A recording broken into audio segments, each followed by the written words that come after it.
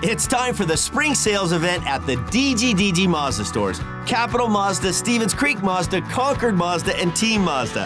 Hey, it's Sean Del Gran. And right now, we've got a huge selection of brand new Mazdas with exciting spring incentives across our entire lineup. Plus, you can buy your new Mazda completely online with our exclusive no-brainer checkout. Don't miss the spring sales event at the DGDG Mazda stores in San Jose, Concord, and Vallejo. We're getting you ready for the game on The Build-Up with news from around the league, interviews, highlights, and more. Here's your host, Ted Ramey. All right, good afternoon, everyone. How are we all doing? I know that we are looking forward for tonight's matchup. It's against Vegas, finally. God, it's taken long enough for these two teams to clash this year, and I'm excited for it because I think there will be some juice in the building. I think everybody's going to be stoked for it, and I think that we're in for a good show. I mean, I always just look at what happens when these two teams usually play each other. It's usually entertaining. There's usually some fire. And so I am very much looking forward to that being the case tonight. And I think that the Sharks need to play with emotion in this game, and they need to tap into that early and often. If we look at the standings right now, San Jose Sharks currently 7th in the Pacific Division, 22 wins, 21 losses, and 5 overtime losses, 49 points, 3 points back of Vancouver, 8 points back of Anaheim, 10 points back of LA, 10 points back of Edmonton, 11 points back of Vegas, and 15 points back of Calgary right now. Calgary, obviously, they've been on fire. They've won 9 in a row, so they are just they're humming along right now.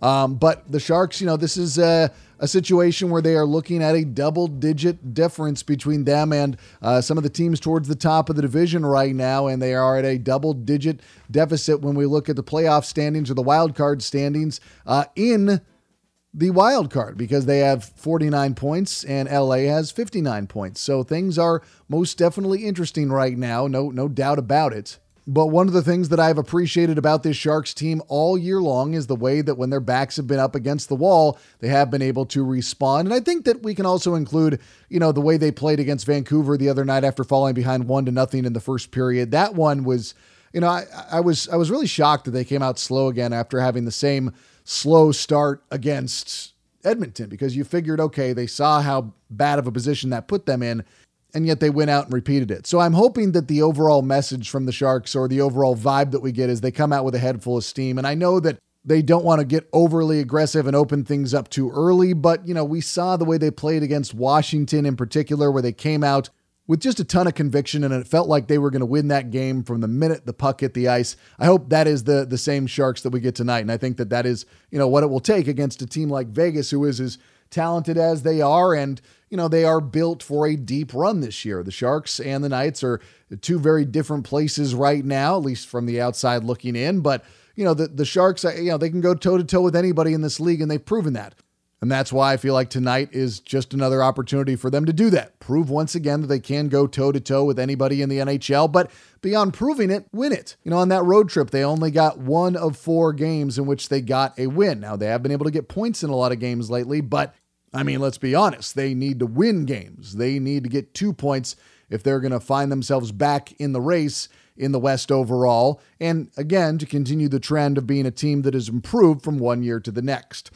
For more on the Sharks right now, we are bringing in Curtis Pachelka of Bay Area News Group, who covers the Sharks, of course. Curtis, what's going on, man? How are you doing? Good, Ted. How are you? I'm doing very well, man. And, I figure I'd start off by, going after the low-hanging fruit like all sports talk hosts. And I always make comparisons to the year prior. We try to compare and contrast. And last year, the Sharks were not playing anywhere near as good a hockey, but got to a point where they ended up losing 8 in a row and kind of fell out of contention.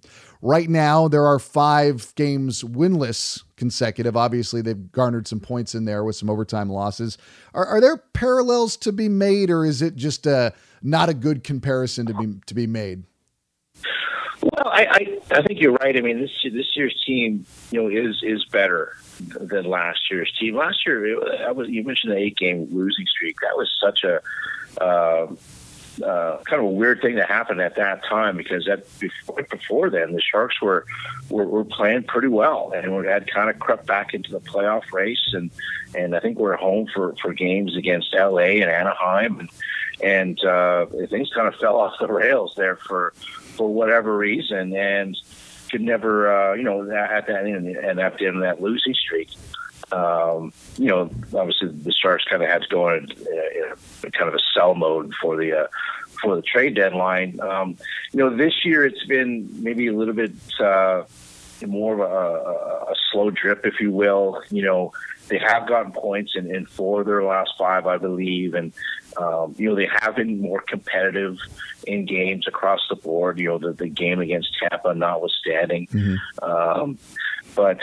They could just end up maybe in the same place anyway, right? I mean, you could be in a position in 2 or 3 weeks or 4 weeks where Joe Will is selling, just like he was last year, just like the Sharks were last year. So maybe there's a little bit of some comparisons to be made, but I still the Sharks team still feels that if it puts together a little win streak, 3-4 games, gets on a roll, that they can climb back in this thing.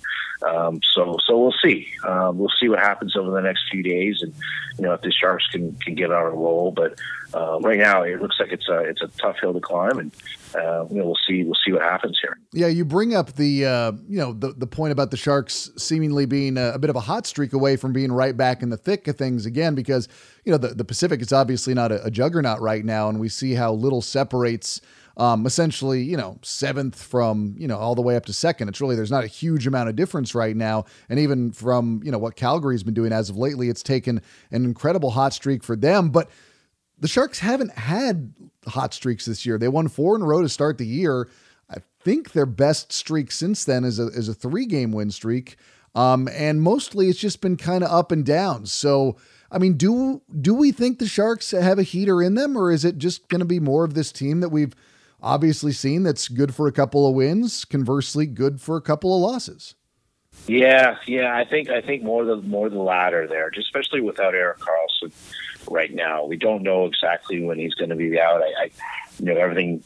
Bob told us maybe 2 or 3 weeks ago that Erik might have been a little bit ahead of schedule, but initially it was mid to late March when they thought they might be able to get Erik back. And over these last few games with Erik out, it's just been a struggle to generate offense. I believe they're 1-3-3 now without Erik Karlsson in the lineup. So you add that, and you add the fact that we don't know what's going to happen with the trade deadline, and Tomas Hertl's still going to be a Shark past March 21st. It is going to be a challenge for this team to get on a roll and put some wins together. That's when they talk so much about structure, and playing tight defensively and staying in games, winning those 2-1, 3-2 type games. Can they put enough of those type of games together and get enough points to sort of stay in the mix here, or has it just become too much? Like there's just too, the margin for error is just too small for this group.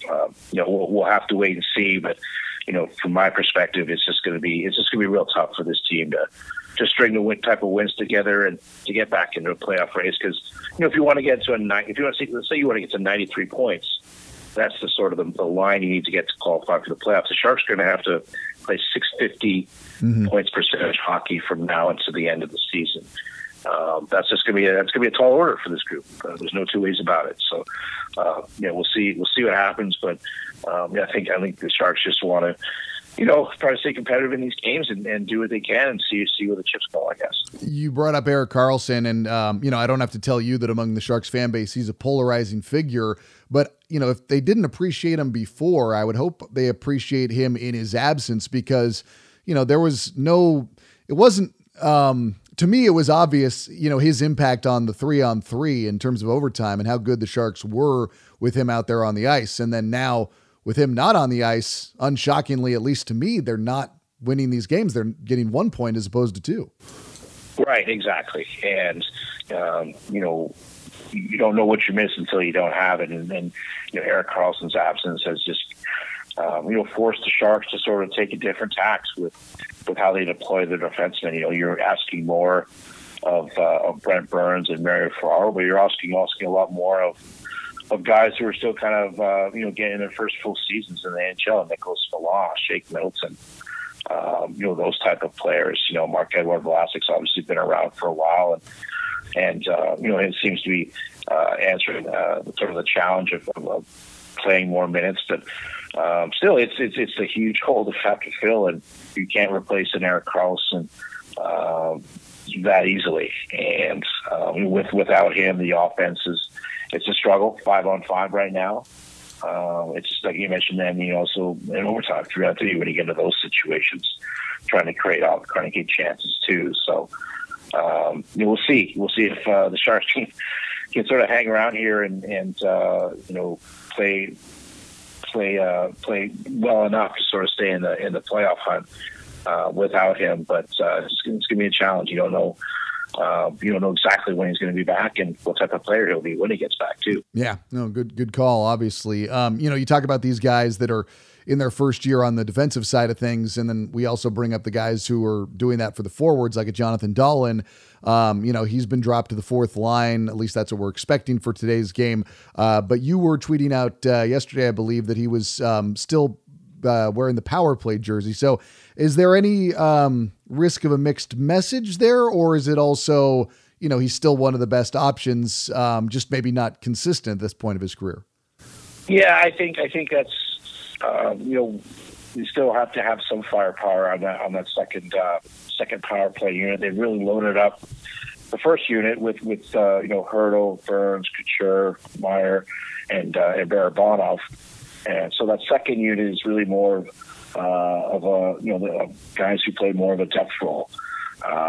And kind of liken it maybe a little bit to Kevin Labanc, at some points in his career under Bob, where he maybe fell to the third or fourth line, but still his skill on the power play was undeniable. And if you wanted to sort of add a more of an offensive or a dangerous element to that second power play unit, it helped to have a guy like Kevin Labanc out there. And I think some of that's the same thinking with Jonathan Dahlen, is that he has shown he can play in that role. He can be an effective power play player, and I think Bob Weiss wants to give him a chance to get some ice time in that regard. And, it wouldn't surprise me either if Jonathan Dahlen works his way back up to a third or second line at some point in the near future.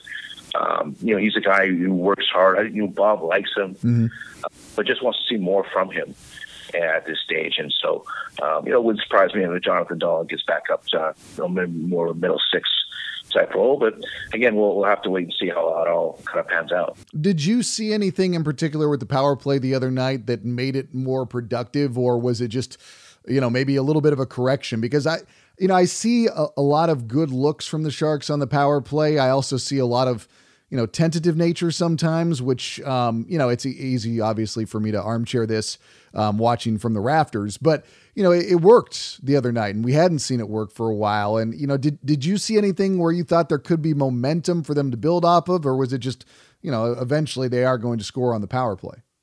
Yeah, it was, I thought it was a little more direct, a little more meat and potatoes maybe than it had been in the prior game against Edmonton. And also the quality of the penalty kills too. I think Edmonton is a much better penalty kill right now than Vancouver does. So you figure that and put that into the equation too. I think they weren't happy with how things went, against Edmonton, and they responded in a certain way against Vancouver, just trying to get a little more pucks to the net, more traffic, just trying to boil it down that way. They added. They put Brian Merkley on that second unit now too, and they want him to. They feel that he can be a real asset to that group as well. And I think this is sort of a good chance for these guys to show that they can contribute and play a certain way and score goals for the power play. Because if you're not scoring that much 5-on-5, the power play becomes that much more important for this group. There's no doubt about it. Yeah, no, most definitely. And the other thing that troublesome for the Sharks in these last two games, even though I thought against Edmonton they'd only given up 2 goals going into the third. They put themselves in a winnable situation in any game where their offense was more active, but unfortunately, obviously it wasn't. They were shut out. I don't think you can complain about only having 2 goals, surrendered at that point of the game. I think that's usually a good spot. But then they went out and replicated that against Vancouver, again, falling down 2-0. And that's, been a similar theme with the Sharks this year. It's the slow start versus the high quality start. I mean, they did it against Washington. Unsurprisingly, they controlled the tempo of that game. It was their last win, but it was on a hot start. Like, they started out the game really, really nicely. And then we've also seen the other end of the spectrum, a lot this year, where they've had these rough starts, gotten in a hole early, and have not been able to climb back into it. Yeah, that first period against Vancouver was a real head scratcher for me. Because the Sharks had talked, after the Edmonton game and in practice, on Tuesday and Wednesday about, how much what a slow start it was, how disappointed they were, and how they played against the Oilers, and they just didn't have that juice. And so, you attribute some of that to the layoff too. A 12-day break or between games, and that's going to be a challenge for anybody in the early going to sort of knock that rust off and get back to playing the way you were before the break. But so you expect a couple more days of practice and starting that game against Vancouver, that these guys would come out with a lot of fire, a lot of energy. And just didn't happen. I mean, they only had 4 shots on goal in the first period. I think 8 shot attempts in total for that first 20 minutes, and it's tough to climb back out of that hole, like you said, after falling down 2-0. They did. They got their act together and fought back and tied that game twice. Once on Timo Meier's power play goal in the third period, and again with Barabanov scoring with 0.6 seconds left to get that game to overtime. So they were able to salvage something. But you're right. I mean, this team can't afford to fall behind, 2-3 goals early on in the game. And, you're facing some more quality teams, as the Sharks will be doing here later this month and into March. And it's just going to be a challenge to try to recover from some slow starts like that if you do. And, they're end of the spectrum. The Sharks are a little bit better as far as trying to come back from games. Like, I think last season, if they fell behind 1 or 2 goals, it was lights out. Yeah. They weren't coming back.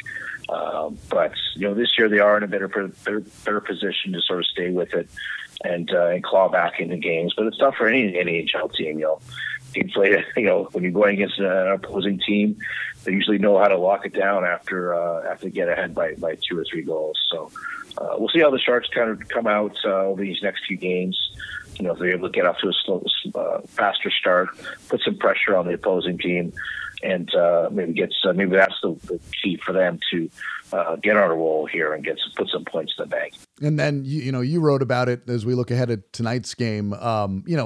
Things are on different trajectories for the Sharks and Vegas right now. What are you expecting in this game right now, looking at tonight? Yeah, it's always fun when these two teams get together, but you do wonder if some of that fire, some of that juice has been vacated from a rivalry. Not because it's been kind of a lopsided series here over the last couple of seasons, but because you don't have a Ryan Reeves anymore. You don't have Evander Kane anymore. So I guess I'm curious to see how that comes out, but it won't take much, I don't think, for these two teams to renew hostilities. You got one check, one hit. This is a team that I think the Sharks are, you say whatever you want about the Sharks, but this is a team that does play hard for each other and will stick up for each other. And so a situation like that happens tonight, I would expect some sort of response from the Sharks. And, and Vegas is, Vegas is a situation where they need wins too. Yeah. They haven't locked it down. They're not, I still think they're going to make the playoffs, but, maybe more in pencil now than in pen. You look at LA, they're on fire right now. Anaheim's not too far out. Teams like Dallas, they're in the mix. It should be a real competitive, interesting game tonight. And if the Sharks can get off to a good start, maybe put and try to put a little more pressure on Vegas. It could be a real entertaining game tonight. I think people who watch this game are going to be going to be come away from it entertained at least. Yeah, that is my hope as well. Well, Curtis, I know you've got stuff to do. I appreciate your time. Keep up the great work, and we'll talk soon, all right? You got it. Thank you, Ted. Again, that was Curtis Pashelka, who covers the Sharks for Bay Area News Group, joining us here on The Build-Up. And we are just about out of time, but be sure to join us at 4:30 for pregame coverage. And then the broadcast will start at 5 right here on the Sharks Audio Network as the Sharks do battle against Vegas for the first time this year. It's been a long time coming, but like we heard Curtis alluding to, we love it when these two teams meet because it is always such it's a battle. It's a fight. It's fun. It's what we love about sports. So I am hoping for more of that tonight. For the San Jose Sharks, I'm Ted Ramey, signing off.